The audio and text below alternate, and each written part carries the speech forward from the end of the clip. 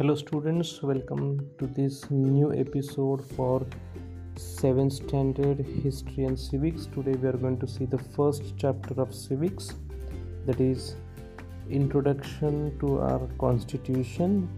In this particular lesson we will try to understand that divergent views were considered in the working of the Constituent Assembly. Then we will try to understand the importance of the contribution of Dr. Babasaheb Ambedkar in the making of the Constitution. Then we will try to realize that the goal of the Constitution is to bring about a new society based on the values of justice, liberty, equality, and fraternity.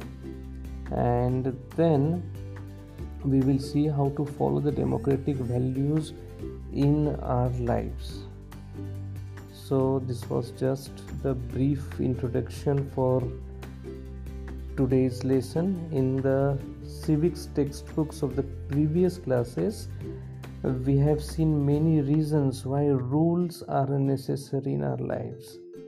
We follow norms and rules in order that the activities in the family, our school, our village, or our city are carried out smoothly. There are no rules in a family, however, there are norms about the behavior of members in a family. There are rules in a school regarding admission, uniform, and studies. Different competitions also have their own rules. The administration of our village or city is also carried out in accordance with rules. Similarly, the administration of our country is carried out through a system of rules. The rules regarding family, school, village, or city are limited in nature, but the rules or provisions about the administration of a country are much wider in scope.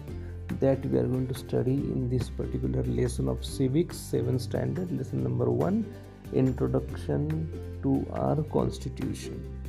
So go through the playlist, go through the lesson. Thank you and have a nice day.